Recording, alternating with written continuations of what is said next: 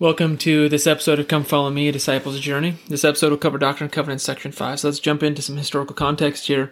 So this revelation, that is Doctrine and Covenants, Section 5, is given in March 1829. So not quite a year after the manuscript, the 116 pages of manuscript had been lost. Martin Harris's wife still putting pressure on him. He still hasn't seen the plates, and so that pressure is mounting. I mentioned in the previous episode that there's a lawsuit threatened, and that this is kind of coming to a head at this time. So his wife has threatened to sue Joseph, has threatened to hold Martin also accountable if there's not some evidence shown, or if they don't. She wants the money back because they'd given Joseph money, and so. He might have believed that if he saw the plates himself, that he would be ready to stand and go to court and testify, right? Be a witness and say, "I've seen them." But without seeing them, he wasn't maybe prepared to say that. But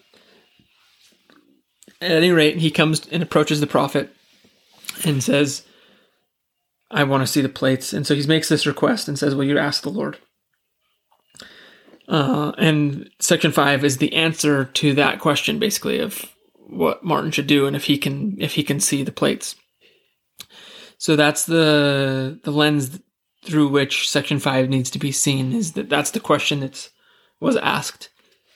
And so when we read in verses 1 through 3, "Behold, I say unto you that as my servant Martin Harris has desired a witness at my hand, that you, my servant Joseph Smith Jr., have got the plates of which you have testified and borne record that you have received of me. Now behold, this shall you say unto him. He who spake unto you said unto you, I, the Lord, am God, and have given these things unto you, my servant Joseph Smith Jr., and have commanded you that you should stand as a witness of these things. And I have caused you that you should enter into a covenant with me, that you should not show them except to persons to whom I command you, and you have no power over them except I grant it unto you." So he's saying, Joseph, go tell him that it's not up to you, it's up to me, God. And right now, I've said that it's you to stand. It's your job to stand as a witness at this time. That calling never ended. Joseph Smith was called to stand as a witness of these things being the plates. And he was doing it then. And eventually, there are other witnesses. But up until the very end of his life, Joseph stood as a witness of the truthfulness of the Book of Mormon. This comes from Elder Holland. He said, "Incarcerated in Carthage jail, Joseph the prophet turned to the guards who held him captive and bore a powerful testimony of the divine authenticity of the Book of Mormon. Shortly thereafter, pistol and ball would take the lives of these two testators, Joseph and his brother Hiram. As one of 1,000 elements of my own testimony of the divinity of the Book of Mormon, I submit this as yet one more evidence of its truthfulness. In this, their greatest and last hour of need, I ask you, would these men blaspheme before God by continuing to fix their lives, their honor, their own search for eternal salvation on a book, and by implication a church and a ministry they had fictitiously created out of whole cloth? Tell me whether in this hour of death these two men would enter the presence of their eternal judge, quoting from and finding solace in a book which, if not the very word of God, would brand them impostors and charlatans until the end of time. They would not do that.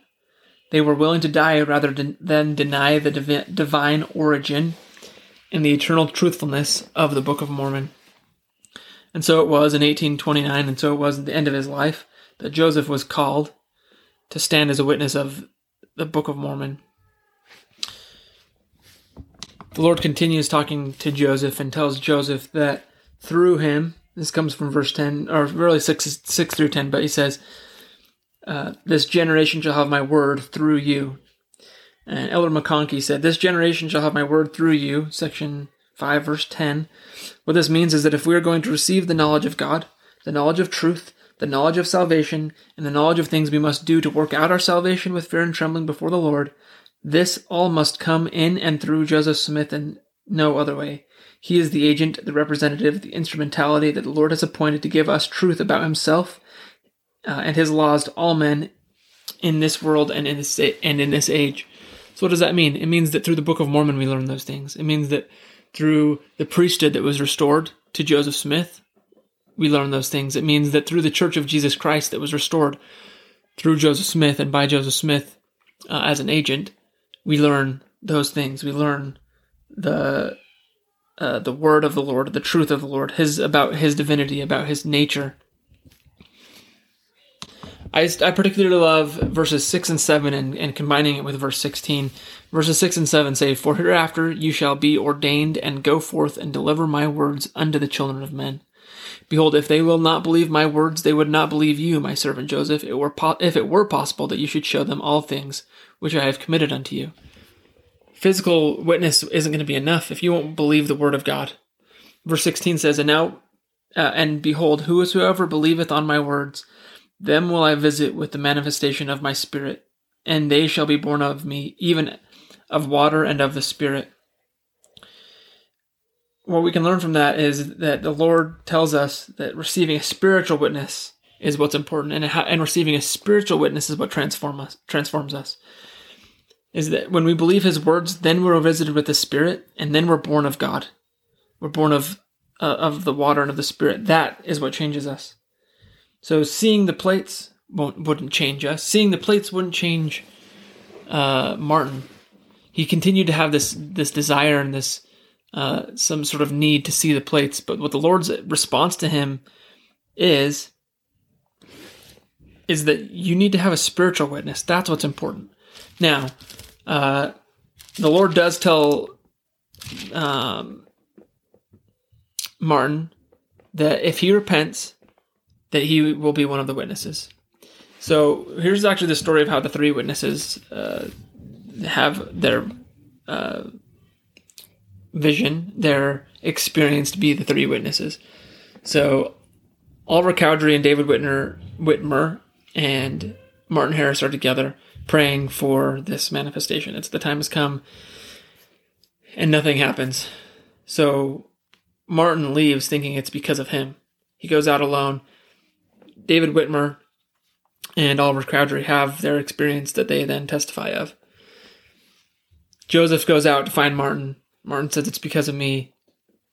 Joseph reminds him that he needs to pray, and as long as he's penitent, the Lord has promised him, as recorded in section 5 of the Doctrine and Covenants, that he would receive a witness. So he feels like he has, but he prays, he gets on his knees and prays again right then, and then he has the same experience that David Whitmer and Oliver Cowdery had, and then they get together and they record it and say, "Here's our witness and our testimony as the three witnesses of the Book of Mormon." But what it took is repentance and walking more uprightly. "I command you, my servant, to repent and walk more uprightly. Yield to the persuasions of men no more." He says these things to Joseph, but he also says these things to Martin.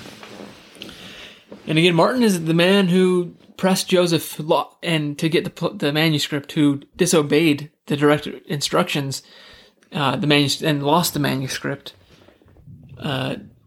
Because of that, and because of Joseph's decisions as well, the work of translation stopped for a time. The work wasn't frustrated, and we learned in section 3 that the work of the Lord cannot and will not be frustrated, but it was stopped for a time while these men had to repent. But what's powerful to me is that Martin Harris did indeed become one of the witnesses of the Book of Mormon, one of the three witnesses. And until his dying day, he swore by that testimony. He's the only one of the three witnesses to make it to and come to the Salt Lake Valley. He did indeed repent. And what is powerful to me is that the mercy of the Lord can be seen in this story. Martin Harris could have lost that opportunity, but what's amazing to me about repentance and about the atonement of Jesus Christ and his love and his mercy and his arm always being extended out is that when we repent truly and are truly penitent, the blessings that were once ours that we lost because of our sinful actions can be and will be ours again. I've seen and experienced that in my life, and I know that to be the truth. We see that in the way that the Lord operates when people are excommunicated from the church. When they repent and are fully penitent and they go through that process, they have their blessings restored. They don't go back through the temple and they're not endowed again. They're not those blessings that were given to them. are restored to them. Because it's as if, in the Lord's eyes, it never happened. So Martin Harris is penitent, and he receives this revelation that as long as he's penitent, he would be a witness, and he does end up then being a witness to the Book of Mormon. A few of the other things just from this section, Joseph is told that there's going to be 3 witnesses. This is when he's first told this. And then obviously that does come to pass. And I mentioned this in the last episode or a previous episode about section 3, just that Joseph and the other leaders of the church were and are not. The men who lead us and the women who lead us and are our leaders today are not perfect. Whether that's in your ward or your stake or your area or throughout the church in general, they're not perfect, and they never have been, and they never claim to be perfect. But what they are people who have learned to repent. They're people who have learned to rely on the Lord. That in their weakness, they turn to the Lord to become better. And they make mistakes, but they know that with Christ, those mistakes can be overcome, and that all things can be made whole and perfect. And again, verse 21, now I command you, my servant Joseph, repent and walk more uprightly before me. Not the first time and not the last time in the Doctrine and Covenants that Joseph is chastised and corrected and reminded to repent, because he was not perfect. And so we should not expect perfection out of ourselves. What we should expect from ourselves is progression. We should expect that as we put in the effort every day, the Lord will multiply us in our ability. He'll multiply us in our ability to rely on Him. He will return in an exponential way to us what we put in. And in verses 23 through 28, the Lord tells us how that partially how that's done, and it's through humility.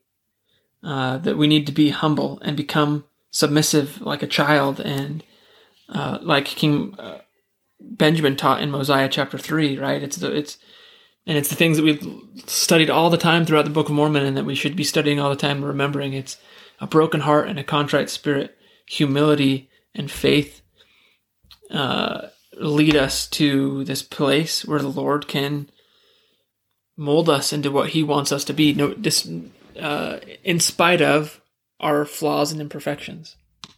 At the end of section 5, just real briefly as I wrap this up, the Lord tells Joseph, I'll give you the means by which to translate the rest of the Book of Mormon. And he tells him that he's going to stop for a time. And this is a time where he's not really translating already, but he's telling him there's going to be still a time where you will not be translating, but then you'll continue. So between sections 3 and 5, we learn that there's just going to be this space, but that the Lord would provide a way. And He does indeed do that by sending Oliver Cowdery, an educated teacher who was living with Joseph's parents, to come and be his scribe.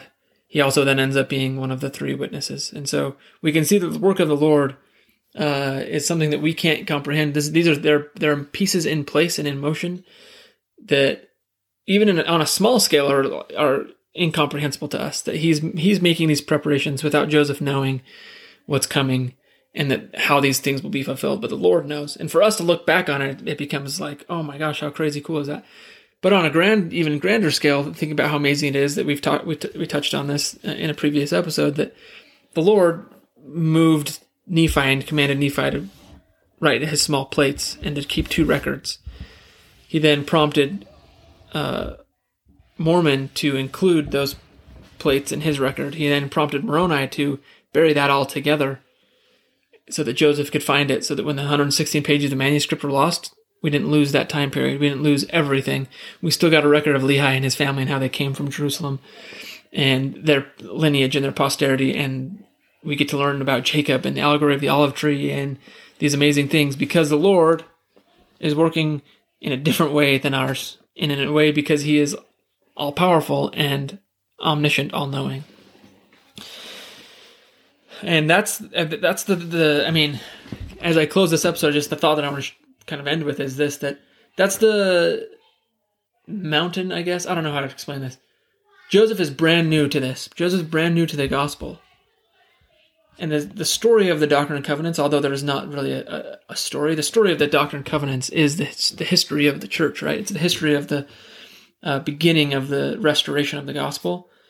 And as Joseph seeks to understand the will and mind of the Lord, he records it as the Lord shows it and shares it with him. And that's what we have as the Doctrine and Covenants.